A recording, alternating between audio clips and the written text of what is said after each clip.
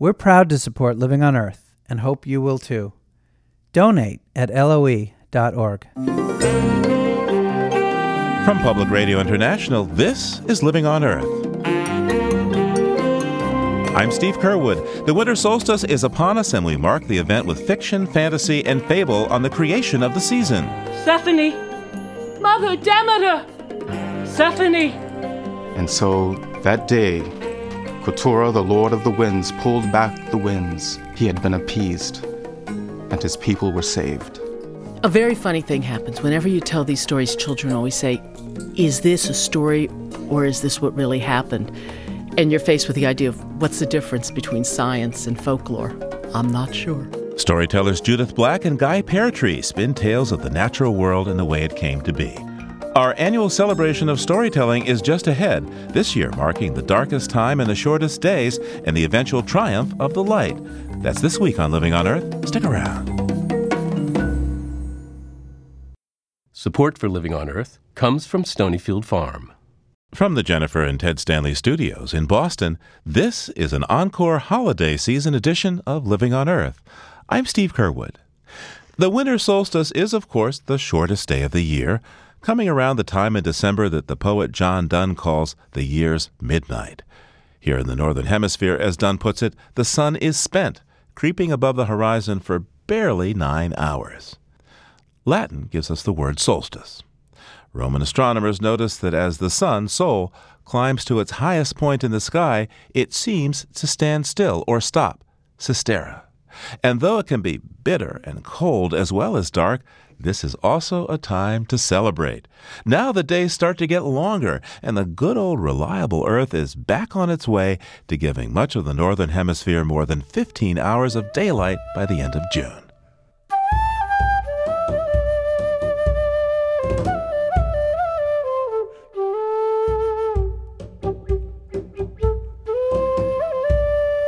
So, you probably remember that the reason our days change length is because the Earth tilts at an angle to the Sun. The planet leans slightly on its axis like a spinning top frozen in an off-kilter position. So as the Earth orbits the Sun, the Northern Hemisphere goes from inclining towards our star at the summer solstice to inclining away from it at the winter solstice. And the Earth also wobbles a bit on its axis.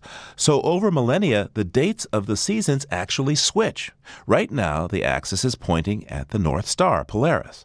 But in another 10,000 years or so, it will be pointing at Vega, the brightest star in the constellation Lyra, the musical lyre. Then winter for the Northern Hemisphere will begin in June rather than December. But not to worry, winter will be back to December 10,000 years after that.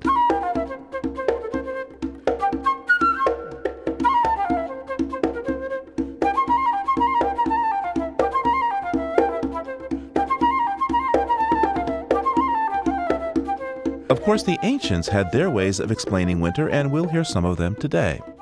We start with storytellers Judith Black and Guy Peartree and musicians Stan Strickland and Sid Smart. They all appear in this encore presentation of a program recorded live at WGBH Boston a number of years ago that dipped into the folk and animal lore around the change of the season. So throw another log on the fire, sit back, and enjoy.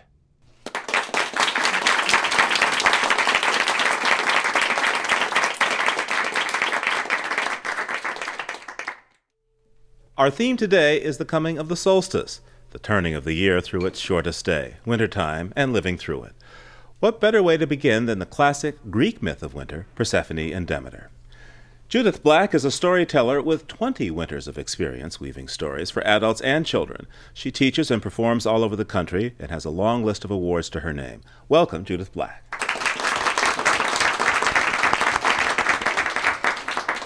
Hi, Steve. Persephone and Demeter is one of those why things are stories. In this case, why there is a winter. From Judith Black now, Persephone and Demeter.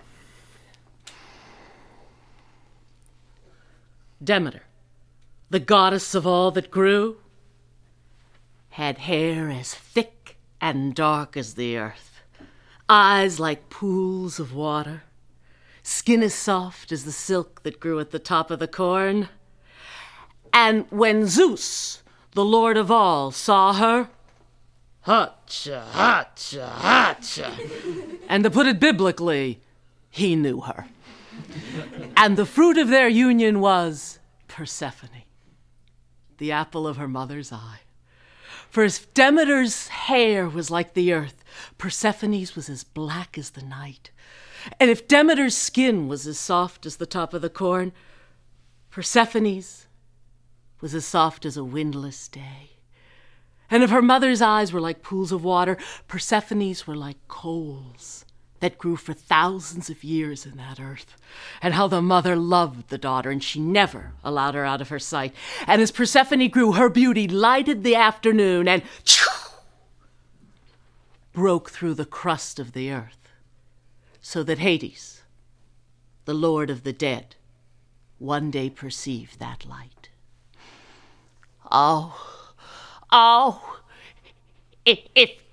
If she can bring light here, imagine what she's like in the flesh. This one I gotta have. But when Hades looked carefully, he saw that the mother never took her eyes off the daughter. And so he waited and waited for his moment.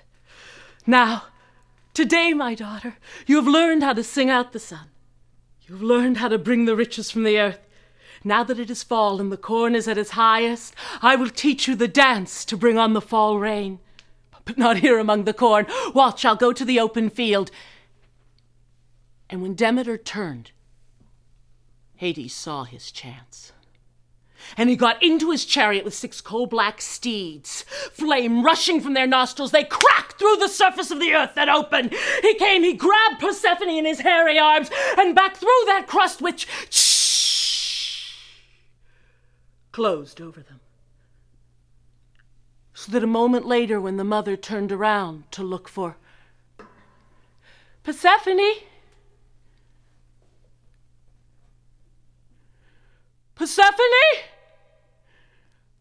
Son, where is she?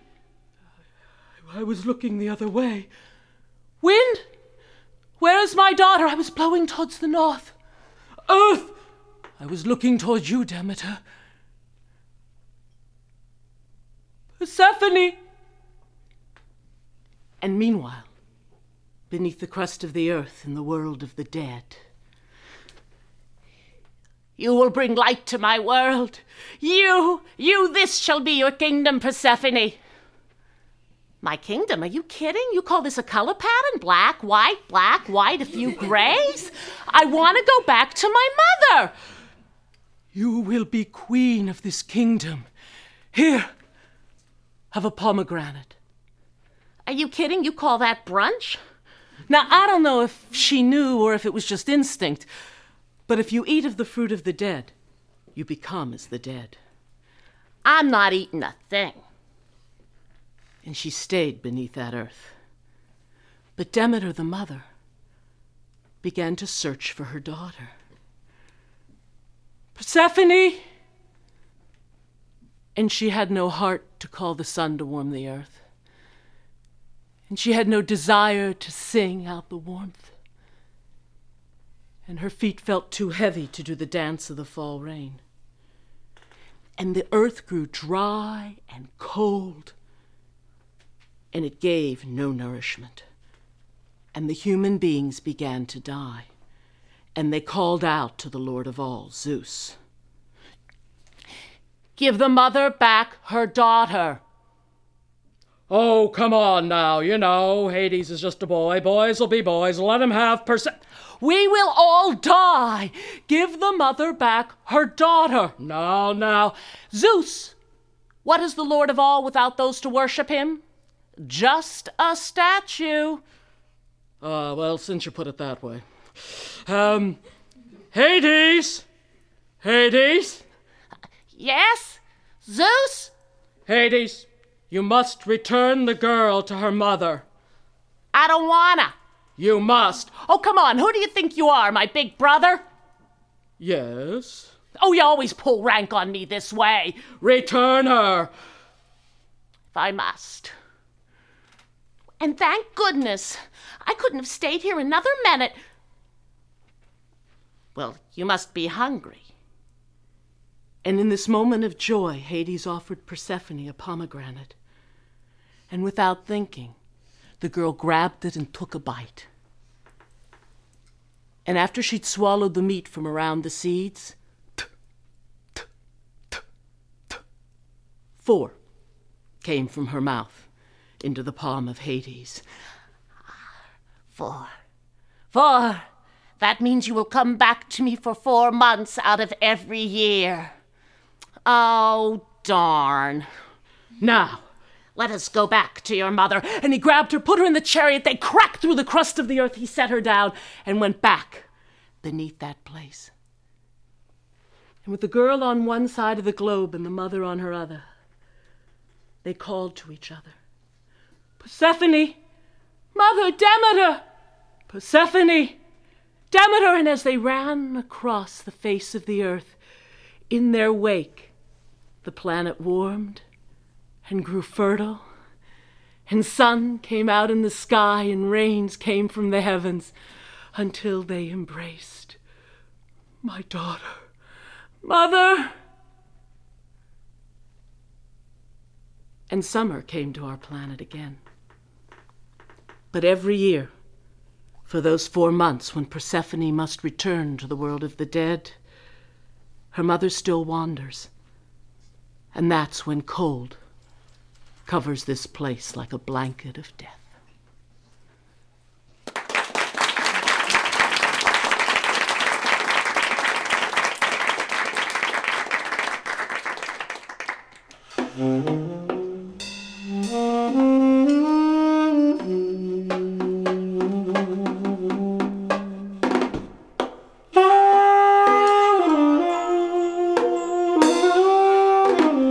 That was Judith Black from Marblehead, Massachusetts, with the tale of Persephone and Demeter. Thanks for your storytelling, Judith. My pleasure.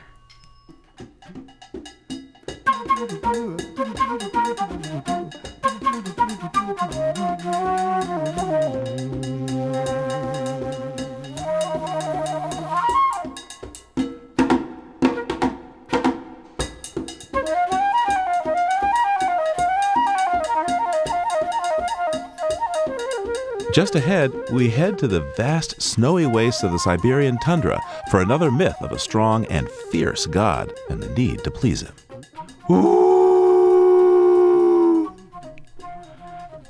The old man sat in his hut, and he realized that Keturah, Lord of the Wind, was angry. He realized that if the Lord of the Wind was not appeased, his people would perish. And so he looked at his elder daughter and said, "Daughter, you must go to Keturah and marry him. That's the only way to appease the winds." Needless to say, it doesn't go well. To hear what does happen, stay tuned to Living on Earth.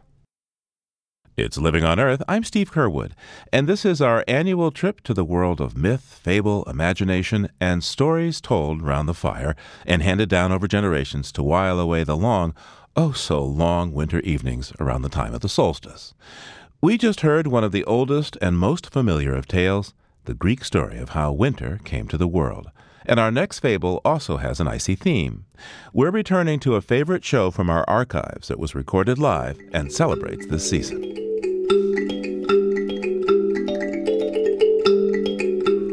Our next storyteller is a history buff with a passion for folklore. Please welcome Guy Peartree.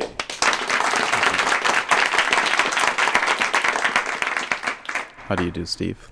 Good. You know, I understand that one of your regular gigs is playing a 19th century African American, or a couple of them really, at a living history museum here in Massachusetts called Old Sturbridge Village. That's correct. Yes, they hired me to tell stories from the 1830s. So who do you play?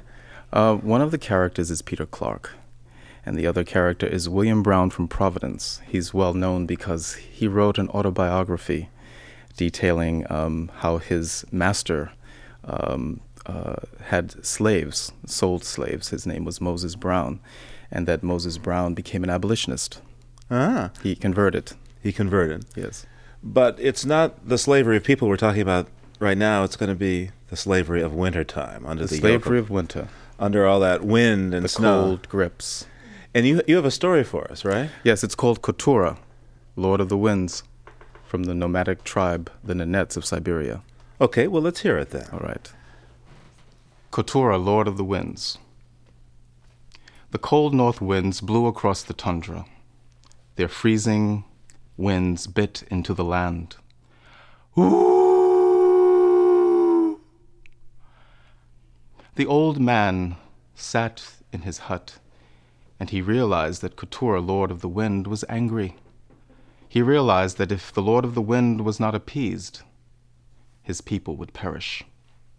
And so he looked at his elder daughter and said, "Daughter, you must go to Keturah and marry him. That's the only way to appease the winds." "But father, how will I find him?" "Follow my instructions. Take your sled into the north wind. Go all the way up to the top of a hill. A little bird will come and perch itself on your shoulder. Stroke that bird gently. Take your sled all the way down to the bottom where Keturah lives. Enter the tent and wait for him to come in, and follow his instructions exactly." Well, the girl went out into the wind. She took her sled all the way up to the top of a hill. A little bird came to perch on her shoulder, but she shooed the bird away. Then she took her sled all the way down to where Keturah lives. She went inside, but she didn't wait. She ate the meat and lay down and slept. Keturah entered. A very strong, handsome man he was. "What are you doing here?" She woke up. I've been sent by my father so that you will bring back the winds, and I will marry you." "Well, follow my instructions exactly. Take this meat to the old woman who lives in the snow, then bring back her gift. Then I will have hides here waiting, and you will sew them and make them into a coat and boots for me." Well, the girl went out into the snow, but she had no idea where the old woman lived. So she threw the meat to the side, and then she returned with an empty dish. She sat down immediately to sew the coat and to make the boots. But when Keturah came back, nothing was done to his specification. The boots were not done, the coats were not done, and so he got angry, and he blew her into the wind. Ooh! And she landed in the snow. The howling winds continued over the Nanette's camp, and the father knew that his eldest daughter had not succeeded. So he said to his second daughter, "I want you to go and do what my first daughter has not been able to do. I want you to marry the Lord of the Wind, and I want him to bring back the winds." So the second daughter as well went out into the snow, but she did not heed her father's words, and she shooed the bird away. And when she got down to the very bottom of the hill, she went into the tent of Keturah, and she ate the meat and fell asleep. And likewise, she didn't follow his instructions. She went and took the meat and threw it into the snow and came back and did a very unpleasant job with the hides. And so Keturah was angry again, and he blew her into the snow. And again, the old man realized that his second daughter had not succeeded. So he went to the third daughter and he said, "My third daughter, please, listen. It is up to you to save our people. Go and marry Keturah. Follow my instructions exactly." So the third daughter went out into the wind. She rode her sled up to the top of a hill. The little bird came, perched itself on her shoulder, and she stroked it gently. Off she went down the hill. She came to the big tent, and she went inside, and she waited patiently. Keturah entered, and he said, "I see you have come here to marry me, haven't you?" "Yes, I have." Well, I want you to take this meat to the old woman who lives in the snow and bring it back with a gift inside. And then you will sew this coat that I want you to sew for me and these boots that I want you to sew for me with the hides that I have prepared here. I will come back at midnight." So the girl went out into the snow. She took the meat. Now she didn't know where to find the old woman, but the little bird came and showed her the way. She found herself in front of the old woman's hut, and she knocked on the door. Out the old woman came. "What do you want?" "Keturah has sent me. He has some meat for you." "All right, dear." She took the meat inside, and she put something on the plate and gave it to her. The little bird showed her how to get back to Keturah's tent. When she arrived at the tent, Keturah smiled and said, You're going to need those things. Those are the sewing tools for the coat and boots that I told you to make for me. I will be back at midnight." The girl set to work. She was working very hard. She knew it was going to be impossible to make a coat and boots by midnight. But that old woman came in, and she said, "Dear, look, there's something in my eye. Would you please get it out for me?" She went over to the old woman, and she got the thing out of the old woman's eye, and the old woman said, "Dear, would you look into my ear? There's something in there that you should see." And to her surprise, there was a maiden in there. "Take her hand, dear, and bring her out." The girl took the maiden's hand, and she came out of the old woman's ear. And another girl came out, and another, and another. Altogether there were 4 young maidens, and they set about making the coat and boots for Keturah. They worked very, very easily, and they made a perfect coat and boots for Keturah, Lord of the Wind. They jumped back into her ear, and the old woman, she slowly went out of the tent saying, "You're a very nice girl, a very wise and gentle girl." Keturah came back and saw that his coat and his boots were made to perfection, and he laughed, and he smiled, and he said, "Now we will be married." And so that day, Keturah, the Lord of the Winds, pulled back the winds. The old man came out of his tent. He looked up at the sky, and he smiled because he knew his 3rd daughter had succeeded. Keturah had taken back the winds. He had been appeased, and his people were saved.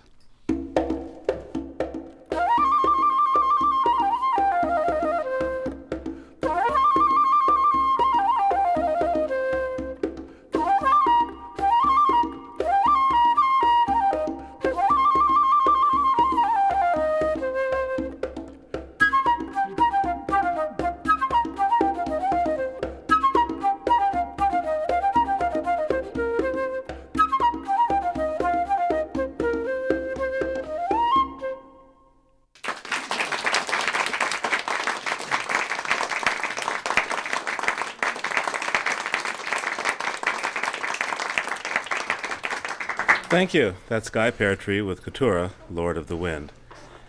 Now, both you and Judith Black told us very different stories, but I wonder if you see any parallels between them. You should always subcontract your leather work.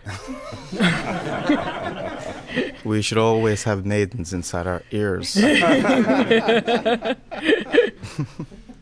Yes, well, I think there is a gentle relationship in that the fact that women are both part of the story, young women whose beauty or their effectiveness is related to an element of nature. So on the surface, yes, there is a relationship between the two stories. Well, and that both women represent fertility. I mean, the old woman who lived in, the old woman of the woods, however she was referred, and Demeter are both what give us life. And also the need for some kind of sacrifice, or knowledge of the deity in order to negotiate your relationship. But obviously where they're both placed determines an enormous amount about the folklore around them, that the cold is the determining factor in Siberia, and so that people relate to the wind. And then the loss of the fertility in Greece is what the story developed around, because that's what caused them wonder and terror. Mm-hmm. And the lesson here for us is that we have to redeem ourselves to escape winter. Well, I think you should respect nature, whether it's in the form of Demeter or the form of Keturah. Things have to be done so that nature receives her due, or his due, depending on who you are. Right, and given that, to know that there'll be a full cycle. Yes. A very funny thing happens. Whenever you tell these stories, children always say, is this a story or is this what really happened? And you're faced with the idea of what's the difference between science and folklore? I'm not sure. Thank you both. Guy Peartree and Judith Black.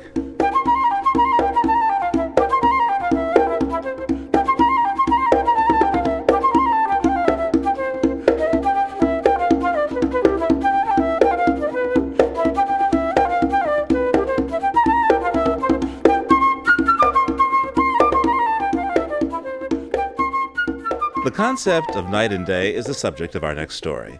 It's the tale of an ant and a bear who have different ideas on how to divide the night from the day. Our storyteller is Dovey Thomason, a Lakota Kiowa Apache storyteller and cultural educator based in Virginia. Her latest recording is called Lessons from the Animal People. Welcome, Dovey Thomason.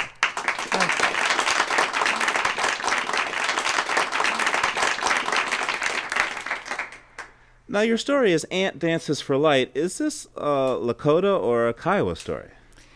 It was a story told to me by my Kiowa Apache grandmother, but she would borrow stories from Nova Scotia or the Yukon. To me, it's just Grandma's story. Well, let's hear it then. In the beginning times, the earth was not as we know it today, for it was an earth of darkness. Dark and cold cover this earth in all directions, and it was a difficult earth for the animals who lived upon her. In the darkness, they could not see each other. So it was those animals with eyes that could see in the dark, those animals who were sharp of tooth and claw, who did well on this earth. And the others, they were the hunted. That was their place. They were the meat, and they were afraid in this dark world. They hid, they ran, but they could not spend their lives hiding and running. They wanted something else. They wanted a difference in this earth, but they could imagine nothing but the darkness that was their world. There were other problems. In this world of darkness, the animals crashed into each other, stepped on each other, tangled with each other. Ooh, out! Ow! Ooh, who's on my paw? Who said an antler? Get that antler. Who did that? That hurt. Out! Who did it? Out! Soon they were arguing. There was trouble with the planet. There were trouble with the animals who lived in this place. They fought who is doing what to who, whose sharp toe, whose claw was that, and there was trouble in this dark place. There had to be another way, but they could not conceive of it.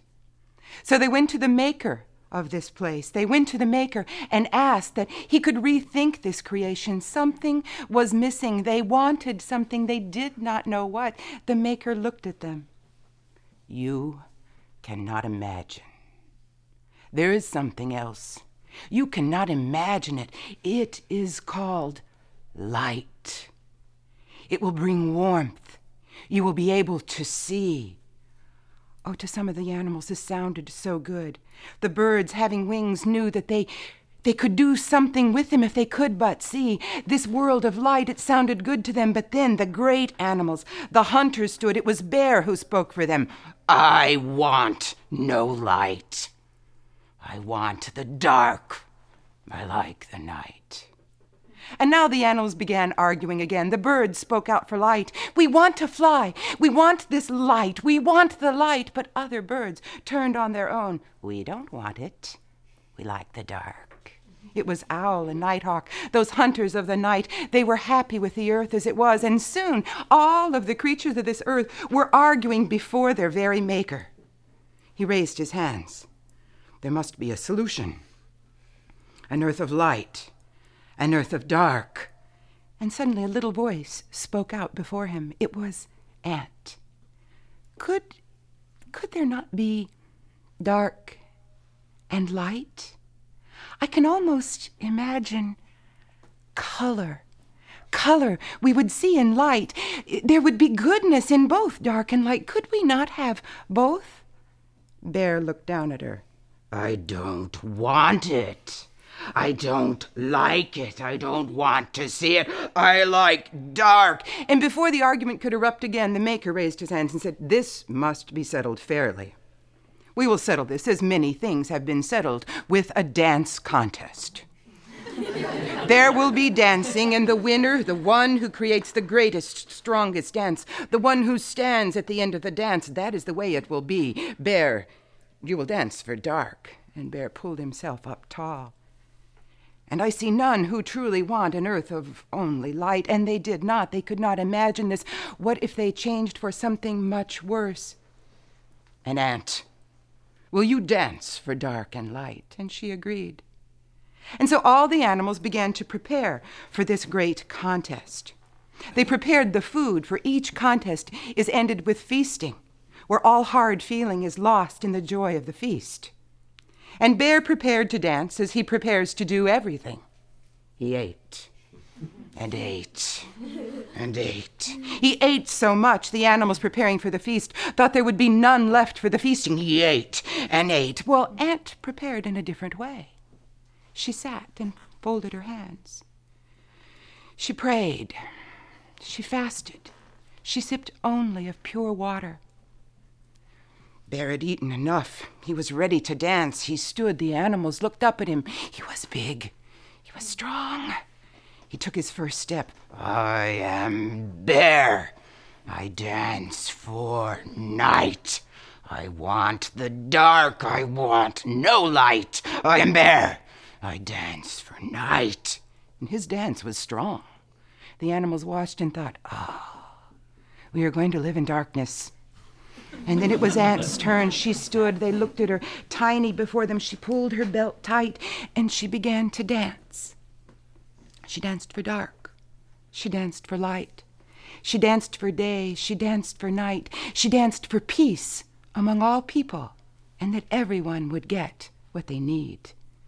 And then she sat, and the animals thought, that was different, but it was strong. It was beautiful. It was graceful, but then Bear stood up. He had been eating all this time, and he was huge. I am Bear.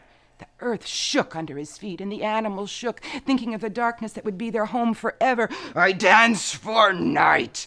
I want the dark. I want no light. I am Bear. I dance for night. Ant had been fasting. Ant had been praying. She stood. She was light-headed and dizzy. She tightened her belt against her hunger, and she danced. She danced for dark. She danced for light. She danced for day. She danced for night. She danced for peace among all people, and that everyone would get what they need. And the people smiled. It was good, this dance. It was strong, this dance. Perhaps it could be as she was dancing, as she was praying, but then Bear stood. He'd been eating still more. His belly was like a boulder in front of him. I am Bear. Ugh. And he fell forward with a great crash, and soon was snoring. The animals cheered. The earth was going to change. Ant had won. She didn't need to dance again, but she did. She danced for dark. She danced for light. She danced for day. She danced for night. She danced for peace among all people, and that everyone would get what they need. Now, when we see the ants today, the ones I grew up with, their bodies are black and red, the color of the night, and the colors we can only see in light. And we all notice their tiny waists.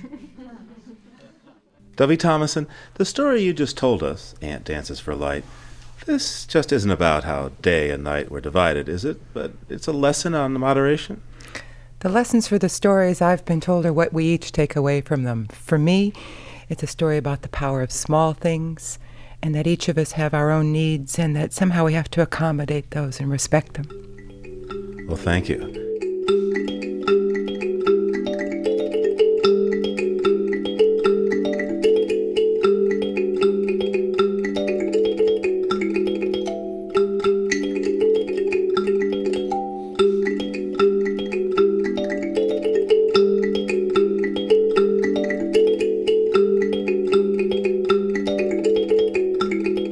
Coming up, tracking down the real changes in how animals adapt to these cold, short, midwinter days. Things like fish that live in ponds really can't migrate, or a lot of small aquatic invertebrates or toads and things. The biggest problem they face is how to avoid freezing, since they really can't go anywhere. They produce a certain chemical in their blood called glycerol, which is much like antifreeze. And what it does is it lowers the freezing temperature of their body tissues, which is composed primarily of water. And by having antifreeze or this glycerol in their body, their cells won't burst, much like you put antifreeze in your car radiator so your radiator fluid doesn't freeze over. Antifreeze, blubber, hibernation, and other winter strategies, and playing music to entertain the animals. That's all ahead, so keep listening to Living on Earth. Funding for Living on Earth comes from the Grantham Foundation for the Protection of the Environment, supporting strategic communications and collaboration in solving the world's most pressing environmental problems.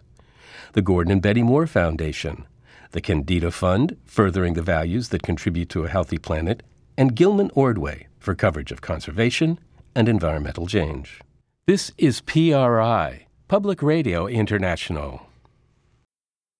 It's Living on Earth. I'm Steve Curwood. We return now to the final segment of our encore presentation, a live program recorded at WGBH Boston. We welcomed zoologist Donna Fernandez, now president of the Buffalo Zoo.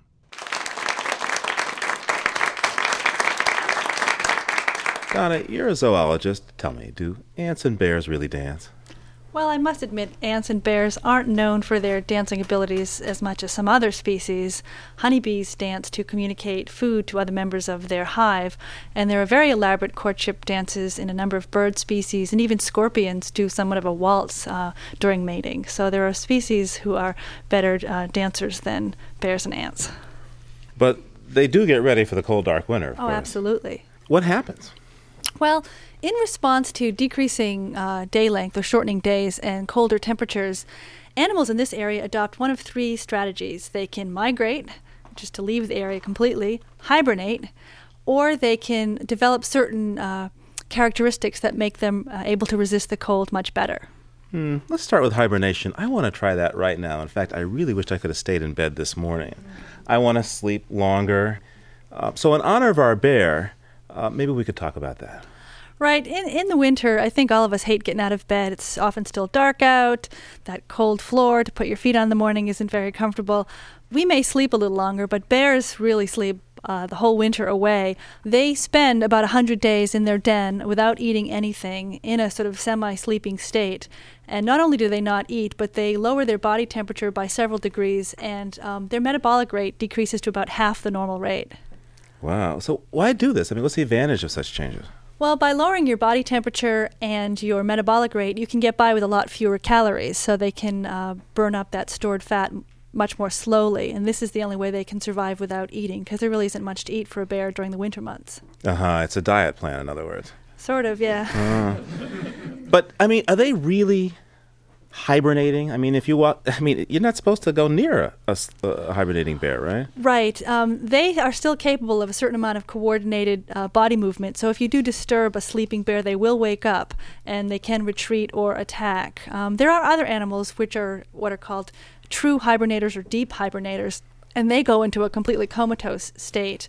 Things like a lot of our rodents from around here, ground squirrels, chipmunks, prairie dogs, those kinds of things, they'll lower their body temperature to just a few degrees above freezing. So if you find one, it will be very cold to the touch. And their metabolic rate is about 10% of normal rate. Something like the Arctic ground squirrel, the heart rate goes from about 100 to 200 beats per minute to 10 to 20 beats per minute. And breathing goes from about 100 breaths per minute down to 4 breaths per minute. So they're in a very slumber-like, slow, frozen state.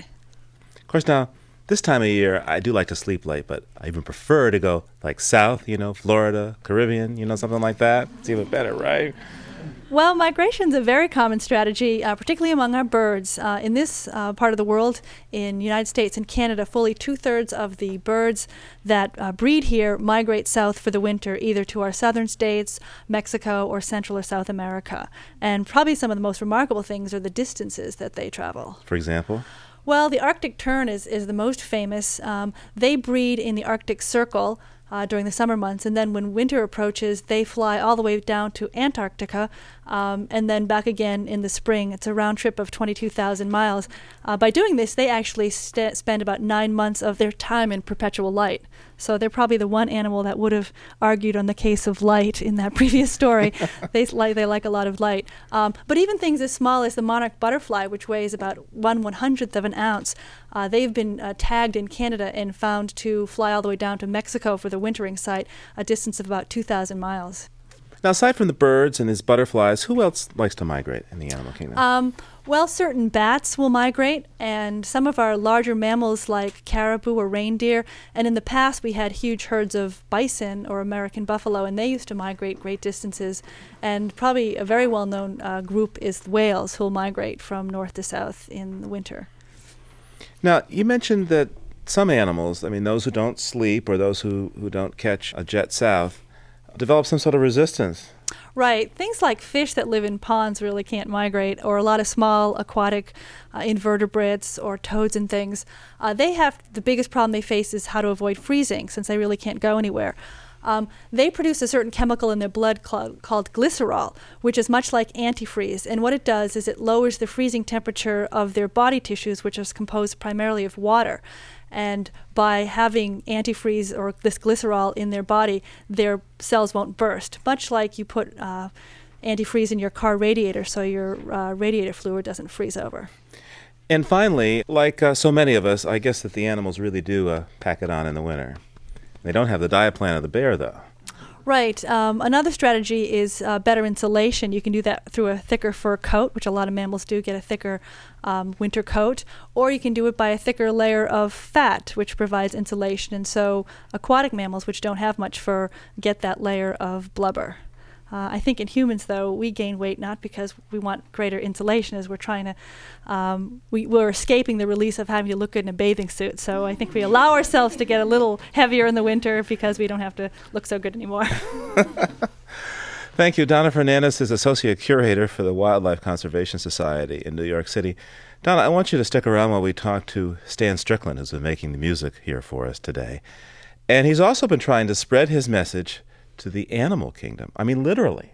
Now, you used to work at Boston's Franklin Park Zoo. You're not allowed to feed the animals there, but I understand, Stan, you have been playing to the animals. How did that gig come about? Cullen Kelly, who works at the zoo, had this idea that the animals needed to have a little entertainment, something to break up the boredom of looking at all these silly people. So she started a series of music performances, and I was asked to do one. So how did the animals respond to all this? Well, it's kind of interesting. You know, you don't really know what an animal is thinking. You have to kind of project. I played for 3 different animals. The first was zebras. Can you show me what you played for the zebras? Well, I had my trusty soprano saxophone, and in the very beginning, it was a photo shoot to sort of give some publicity. So we just pretended to play. I was blowing air, sort of like, and just to make sure they wouldn't get too spooked out. But they seemed to not mind our being there, so we started playing a little bit like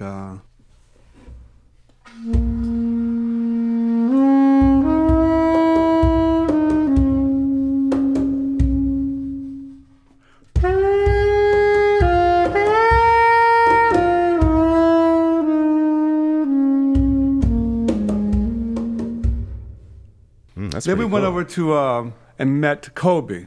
You must know about Kobe. Oh, the gorilla. I've met him and Kiki, too, there. And Kiki. Kobe is really pretty cool. At first, Kobe was back somewhere. We couldn't see him. And Kiki was out sort of bathing in the sun. So I gave out a big call on the saxophone to see if I could get his attention, like...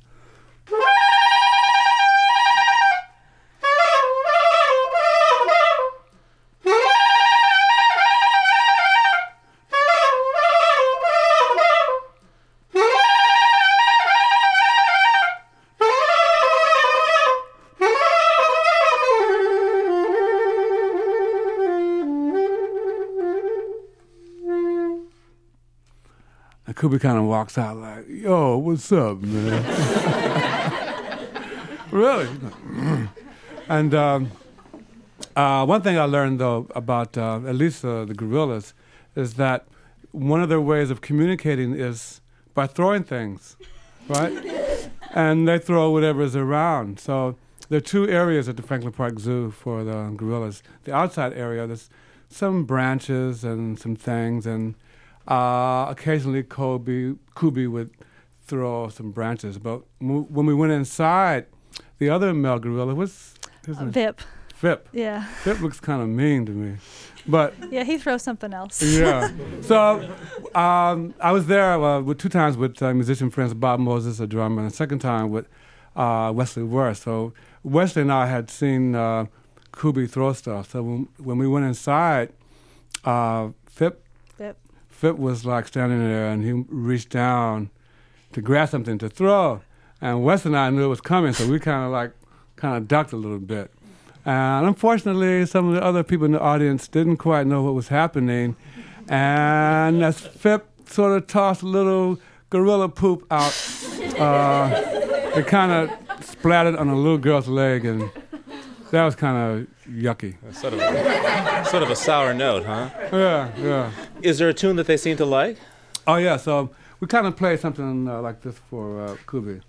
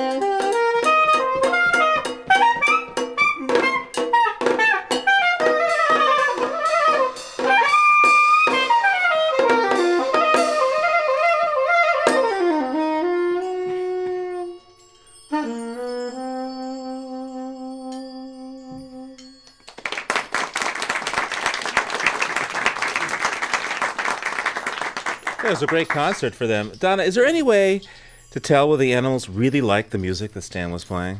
Well, I think probably the most positive sign is that the animals generally approached the exhibit barriers to try to get as close to the musicians as possible. It's still hard to decide whether that's just a novel situation or novel noise and they're curious, or whether they actually like it.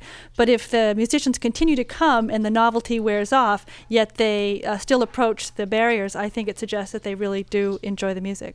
Well, thanks for playing what you did for the animals, Stan. I'm wondering if you could play something for us now. I think it'd be appropriate for us to honor the winter spirits and call for the return of the sun, huh? Okay, for you human animals, we're going to do a West African welcoming song. And this song is to help us welcome the sun back. So we want everyone to sing with us, okay? It's called Fanga Alafia. Fanga alafea, ashe ashe. Fanga alafea, ashe ashe. Fanga alafea, ashe ashe. Fanga alafea, ashe ashe. And a wah wah wah wah wah wah wah. And a wah wah wah wah wah wah wah. And a wah wah wah wah wah wah wah. And a wah wah wah wah wah wah wah. Fanga alafea, ashe ashe. Fanga alafea, ashe ashe. Fanga alafea, ashe ashe. Fanga alafea, ashe ashe. And a wah wah wah wah wah wah wah. And a wah wah wah wah wah wah wah. And a wah wah wah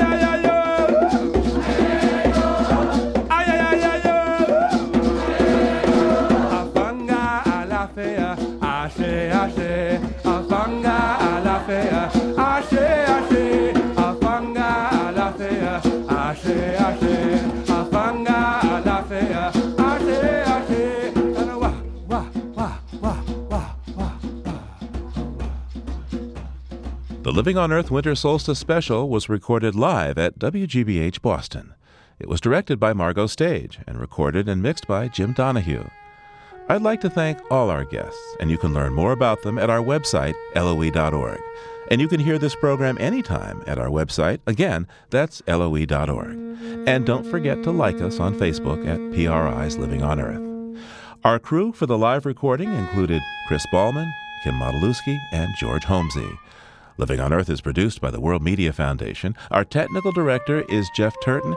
Our managing producer is Helen Palmer. I'm Steve Curwood, and happy holidays from all of us here at Living on Earth. Thanks for listening.